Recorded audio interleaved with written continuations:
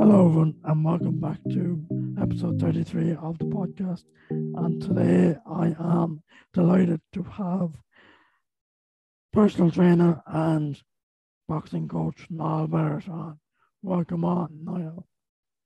Thank you very much, Mark. Thanks for having me. I've listened to a lot of your episodes so far, so it's a great honor for me to be on here. So thank you very much. No bother, I've been waiting to get you on, and you're finally here, and it's a privilege to have you. So, I suppose we'll start. Was sport like a big thing in your household growing up, I suppose? Yeah, so I lived in a housing estate, growing up in Naas, and so all the kids there, we were thrown out the door at 8 or 9 in the morning when we were told to come back at dinner time. So we were always out, playing football or running or climbing trees. My dad was very, very big into soccer. He was a Chelsea fan, and he actually did a bit of soccer coaching as well. So I played soccer growing up, and did a little bit of GAA as well. But then I found my way into boxing quite late. I found my way into boxing around 16, 17 or so, and just got hooked from there. And then when did you decide, right, I want to become a personal trainer? And when you decided to become a personal trainer, did you always want to combine personal training and boxing coaching, or did that just sort of happen? So because I was one of the older kids in the gym, so we might have 30 kids training, and there might only be 2 coaches. So the coaches there would ask me to take maybe a group of 10 of them out for a run or to do some core work or some stretching with them. So I kind of started coaching quite young, just taking on little groups, helping out the other coaches. And I really, really enjoyed it. And then I started doing pad work with them, and, the kids would start asking me to do a little bit of pads with them. And then my training sessions has turned into coaching sessions. I was going in, I ended up doing a lot more coaching than I was doing training. But I loved it. I absolutely, I'd spend all day in school, couldn't wait to go to the gym at night. You know what I mean? I always thought about, can't wait till it's 7 o'clock or 7:30 to go training. But after school, I went to college. So I did 4 years in Limerick and another year in Cork. But even when I was down there, I couldn't wait to come home on the weekend to train the kids, and to, train with Gary and some of the other kids. And then I started working. And when I was working in an addiction treatment centre with the Dublin Simon community. So helping people to overcome alcohol and drug addictions. And while I was there, I was always coming in with black eyes and stuff, because I'm not very good at boxing. So the guys there would kind of found out I did a little bit of boxing. So, people that were coming off addictions, they may have spent maybe 10, 12 hours a day drinking, and then they have this free time. Like, imagine being gifted 10 extra hours a day.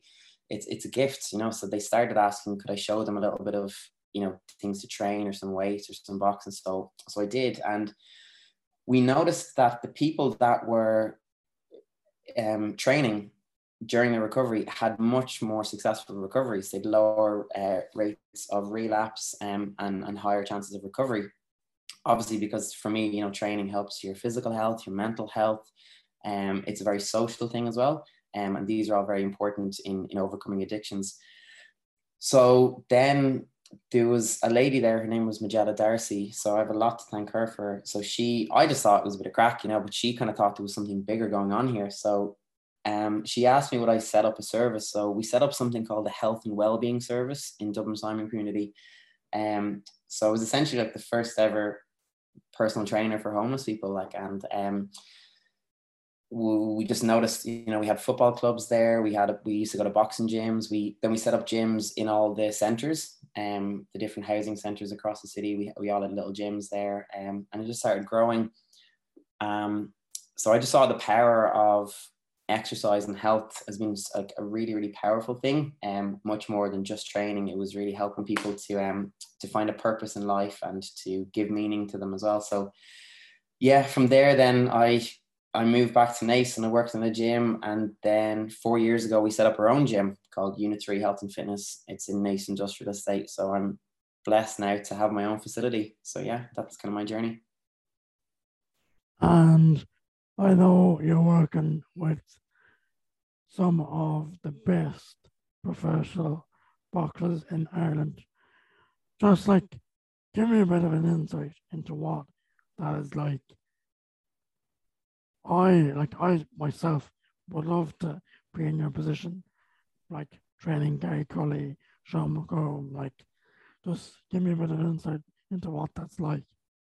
Yeah, no, I'm absolutely. I almost have to pinch myself. I'm absolutely blessed. I feel so grateful to be in this position. So obviously I have the gym in Naas, but I go up to Pete Taylor probably 2 to 3 days a week. He works out of a gym in Dublin called the Coliseum.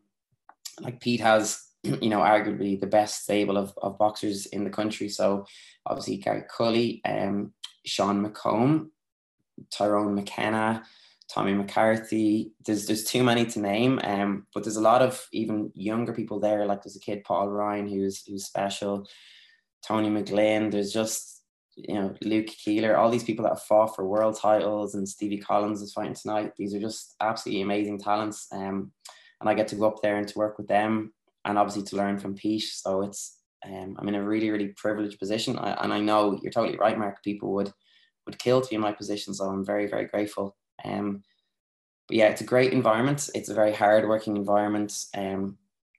All these people, they would have come from the high performance unit, which would have been the kind of upper part of the Irish Amateur Boxing Association.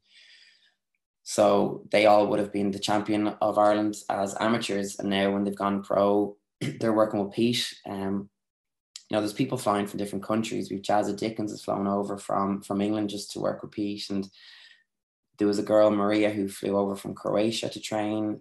He's always getting messages. Even, God, I can't even tell you the amount of places he's getting messages from people wanting to come. And I'm just blessed that I get to go up, 2-3 days a week, 4 days a week during some camps, and go away to fight nights with Pete and stuff as well. So it's, and all the other coaches there. Yeah, I'm blessed.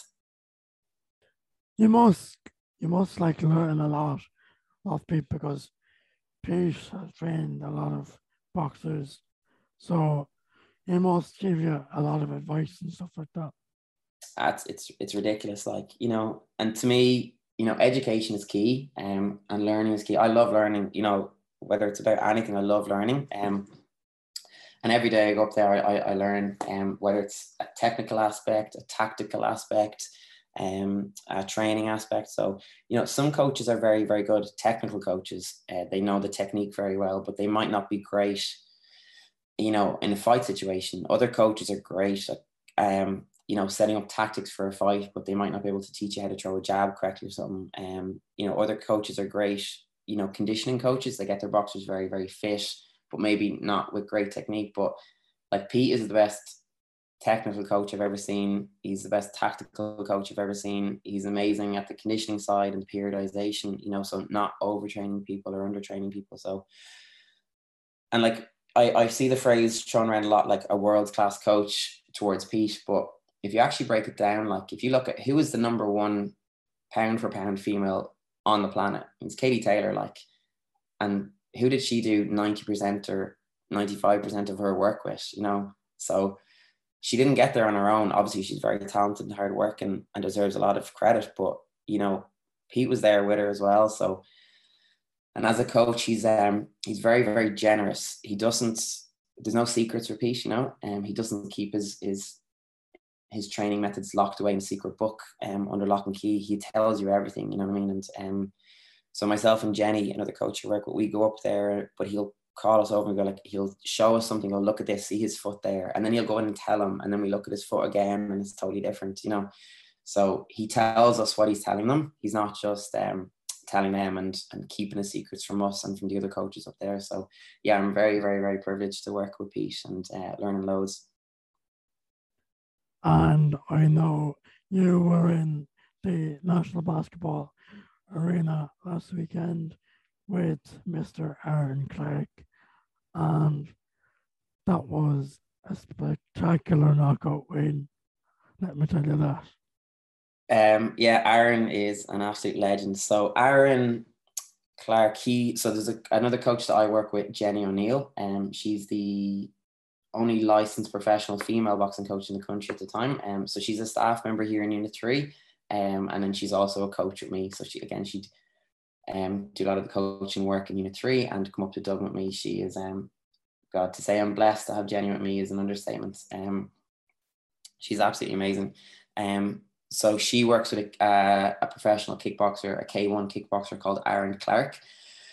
And Aaron deserves a lot of credit because, look, Jenny's amazing, but, this is a very male-dominated sport and it can be very close-minded. And he took the gamble to go with a female coach when, a lot of other people wouldn't do that. But he just saw her, he didn't look at her gender. He just looked at her coaching ability, which is top class. And he decided, yeah, this is the person I want to guide me through. And she's done phenomenal. Like, I watch the two of them every day. And they're just doing phenomenal work, absolutely phenomenal work. So yeah, he fought a guy called Jay Council in a really kind of highly anticipated match in the National Basketball Stadium in Tala. And he ended it conclusively with a first round knockout. So Jenny's coaching career, I'm actually afraid now because I think she's going to be more in demand. I hope I don't lose her. I think she's going to ask for a wage increase soon. Yeah, I just could not have been happier for Aaron and for Jenny as well. They deserved it so much. I think you get what you deserve in this sport, and when you work hard, you deserve these victories. Yeah, I had Jenny on the podcast a couple of months ago at this stage, I think. And to say that she is a great coach is an understatement. And I honestly think she can go far because she's an absolute great coach. Yeah, she's phenomenal. But that's not to take anything away from you. You're a great coach as well. Oh, no. Jenny is fantastic. Look, my goal with any of the coaches here my goal with any of the athletes here is to make them better than me. The goal with the coaches is to make them better than me. So I want Jenny to be a better coach than me. That's my goal, coaching her, So anything I've learned, I've told Jenny, I give her my notebooks, I give her any videos I have. And the way I keep saying to her is that I just turned 34 there, but Jenny at 25 is a much better coach than I was at 25, So because she's learned all this stuff from Pete that I didn't know when I was 25 and from me that I didn't know at 25. So her at 25 is a much better coach than I was at 25. So when she's 30, God knows how good she could be as well, So I can't wait to see that as well. Happy late birthday, so. Thank you. So I have some questions here, and I'm going to keep the names anonymous because I don't want to be getting anyone in trouble. Go for it. So the first question is, how do I get big biceps like you? How do you get big biceps like me? Well, unfortunately, I don't have big biceps. But I'd imagine that came from a friend of mine called Matt Stapleton. Now, I'm going to take a wild guess about that. I could be wrong. But you see, Matt actually suffers from a rare medical condition called small bicepitis, where he physically can't grow big biceps, unfortunately, no matter how he tries. So I think surgery would be the only way for Matt to get those. Yeah, lots of training, lots of eating protein and lots of sleep if you want to build your muscles. Next question is, what are the top qualities you look for in a boxer you would want to work with? The top qualities I look for in someone I'd like to work with. To be honest, I actually don't have much interest in talent. Not as much as you would think. Obviously, talent is very important, but to me, I prefer the kind of qualities like work ethic, discipline, commitment, determination. To me, that's just what I prefer working with. I would much rather work with someone who had very little talent, but a lot of commitment and determination to maximize whatever talent they had, rather than someone with bags full of talent, but they didn't want to work to their potential. They just wanted to rely on their gifts. A lot of talent can can be kind of, almost gifted. Like some people will have different levels of athleticism that some will never ever have.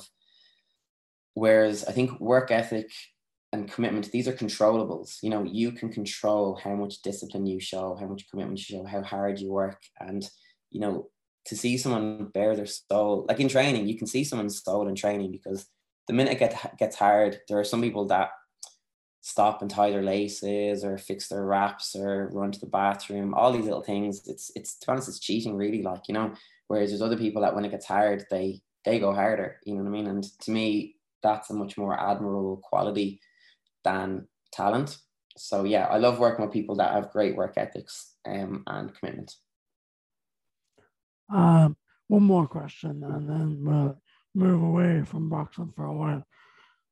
No, two more actually. What has been the most challenging part of being a professional boxing coach? The most challenging part of being a boxing coach.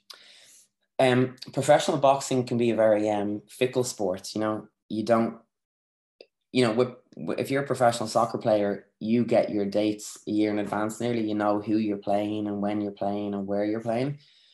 So if just say you play for Man United and you're told you're playing Man City, 3 players can go off sick, but the match will still go ahead on that same date. Whereas if you're boxing, you might get told, okay, you're boxing on the 11th of December in England. But if your opponent pulls out the day before the fight can fall through, or the venue could fall through. So,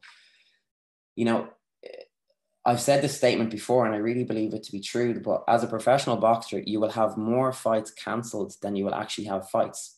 And just think about that. And imagine you're a carpenter and you have more jobs cancelled than you actually have jobs. It's very, very tough. So with professional boxing, you don't always know when you're going to fight. So as a coach, you could be training guys that might not have fought in 3 months, but they could get a call saying they're fighting now next weekend.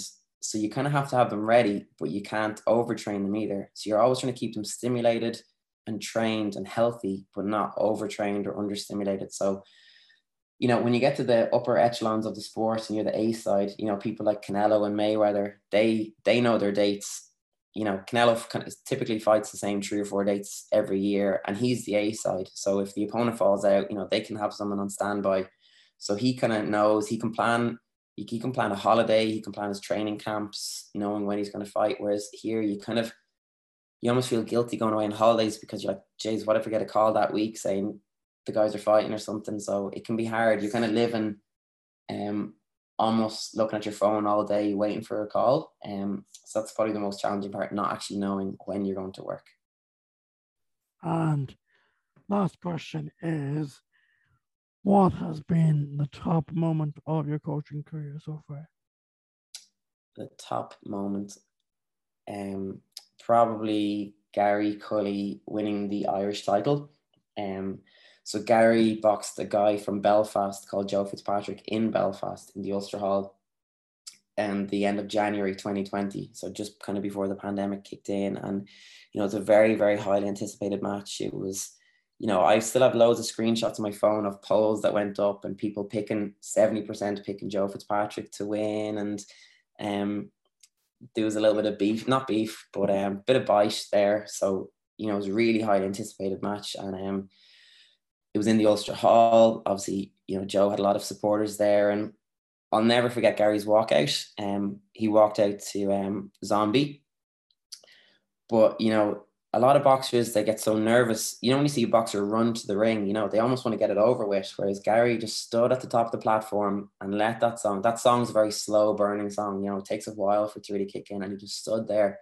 And it was people screaming at him, people shouting at him, fans, other people shouting, Fitz, he's going to kill you, all sorts of stuff like that. And he just stood there. Like, the composure that he has is ridiculous, And then just to get into the ring, stay calm, and knock Joe Fitzpatrick out in about 90 seconds on front of, the Ulster Hall. It's very like a cauldron. The fans are on top of you. It's a balcony type arena. So to stay calm and to deliver your performance in front of that, it was absolutely brilliant. And for Gary, Gary's mother had gone through, Lorraine is her name, she's an amazing woman. She had gone through a tough year the year before. She had breast cancer, and so to have her there, Gary's sister, Gary's brother, his granddad was in the bloody ring at the end. You know, it was, you know, as a coach, you're always trying to deliver these moments for people you work with. And I think that was a very special moment that, you know, Gary will have a picture of that on his wall in 30, 40 years time. So that was a special moment. So yeah, that was great. So we're gonna move away from boxing for a Okay. bit. I'm gonna come back to it though. Cool. So we're going to move to Ultimate Hell Week. I know you were on Ultimate Hell Week. What made you like register for Ultimate Hell Week? Yeah, I question that myself a lot now. Yeah, I was on series 2 of Ultimate Hell Week. For anybody that doesn't know what it is, Ultimate Hell Week, it kind of gives you a glimpse of some of the training that the Irish Rangers do in order to pass selection. Now, we were there for about a week or so. They do like, you know, 4 weeks of this, followed by another 9 months of in-depth training. So I want to give them all credit. Like, they are phenomenal people. But it was an absolute honor to get to go on and get a glimpse of some of the stuff they do, you know, and just a glimpse is all we got. So we were there for a week in November, I think. Yeah, November. So we got there one Friday evening and we were just killed until the next Friday evening. And thankfully there was still 3 of us left, myself, Mayo footballer Porca Hora, and then Kilkenny man John Fagan. So the 3 of us managed to stick it out, which was fantastic. Why I did it? I did it for 2 reasons. One, I did it just to challenge myself. You know, I've watched these shows and you're always, you know, sitting on the couch going, God, I wonder, could I do that? Or I think I could do that. Or you never know until you're there. You know, you don't know if you can run a marathon until you're on mile 15 of the marathon. You don't know if you can, you know, row the race until you're, you know, out there rowing on the lake, you know. So you got to get into it, get into the arena and see rather than just talk and think. So one reason was to challenge myself and to push my limits. And secondly, as a coach, like, some of the stuff I make Gary do is borderline unethical. Like, you know what I mean? The training we do is disgusting. No, I'm not messing. Like, it's you know, you're pushing people to their absolute limit. Like,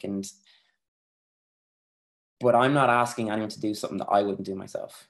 And I need people to know that. So Gary knows, like, that, you know, right, Niall is either doing this session with me or he's done this or he's willing to go there too. I'm not, you know, I'm not standing on the sidelines with a cigarette in my hand and a cup of coffee going, right, go run those laps there, you know. So I tried to show anybody that I worked with beforehand or in the future that, look, this is my standard. We, in this gym here, we expect hard work, we expect discipline and dedication, you know. So that's kind of what you have to expect. But all our coaches here do it too, you know. So yeah, they were the 2 reasons I did it. A, to challenge myself, and then to B, to show anyone that I coach with, past or in the future, that, you know, I'm willing to go there too. Like, so I'm willing to get uncomfortable too. And like, just give us an insight into like how hard it was. It's hard to describe. It's just ridiculous, you know. So you might think training for 2 hours on your own in the gym is you're working really, really hard, but then they get a hold of you, the DS there, and they just take it to, you're probably doing 20% really of what they push you to, you know. So they have you on. So the first night we were there, we had to jump off the Blessington Bridge twice at 12 o'clock at night.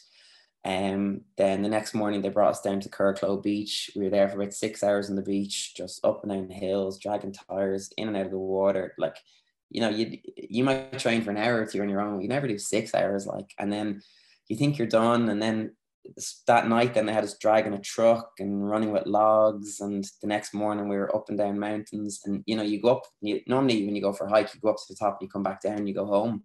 Whereas we got up, got back down, had to go up again, back down, up again, up again. Then that day we had to go fight. You know, all sorts of stuff. We were up and down 21K hikes. We were doing in water every single day. And it's just the attrition of it, the accumulation of all the events in and of themselves are they're manageable to a point, but it's doing the event, having not slept the night before, you're on a massive calorie deficit, you're cold, you're wet, you've no control. Like these guys are geniuses. They know how to push your buttons. They know how to set these events up. So I have the utmost respect for anyone that has ever. I have the utmost respect for anyone that's ever even attempted any of these courses, let alone passed them. But the guys that actually run them in real life, they're a different breed. And I listened. You had DS Ray Goggins on about 2 weeks ago or something. That was very, very good. I'm delighted to see him doing so well at the moment, with his book and all his talks. I saw you're at the talk as well with him and Rory. How was that? Yeah, that was absolutely class. Like, it was just like I went for myself because I do a lot away from that talk, and yeah, I just had the privilege of meeting Paul O'Hara, Roy Stories, and Ray Goggins after it. Yeah, it'll be something that I'll remember for a long, long time. Meeting the three of them. Your mind is it's the most powerful tool that we have, you know what I mean? And it can either work for you or it can work against you. And if you can get it working for you, it's a very, very, very powerful thing to do. So if going to little seminars like that or listening to podcasts or reading books about these people, I can't recommend them highly enough, we all should be training our mind as much as we train our body, probably more so actually, sorry. Yeah, so I'm conscious you're a busy man, so I'm just going to end it on a fun note. So I had a little birdie tell me that you and Jenny were, I don't know if you were there, but Jenny was there anyway. She was in Caitlin Phelan's corner for one of her fights, and she got thrown out. And I don't know if you've heard this story before, but if you have, would you just like to tell us how this happened? Yeah, well, look, Mark, I can 100% tell you, hand on heart, I have never been thrown out of a corner ever, right? And I've done hundreds of corners, amateur and a lot of professional. I've never once been thrown out ever. And in Jenny's first fight, she got thrown out of the corner. So I might actually have to reconsider her career and actually her employment here. I think we might have to let her go, actually. She must have been causing some hassle to get thrown out. Yeah, she was like fighting with the opposite corner. Apparently she hit the opposite coach as well. Like, that's just a rumor. No. Yeah, so Caitlin Phelan, another fantastic boxer, she was fighting over in Luxembourg, and sometimes you're allowed to have 3 people in the corner, sometimes 4, and myself and Caitlin's father, Paddy Phelan, another great coach, we were in the corner, and Jenny was there too, but the referee that night for some reason was only allowing 2 in the corner.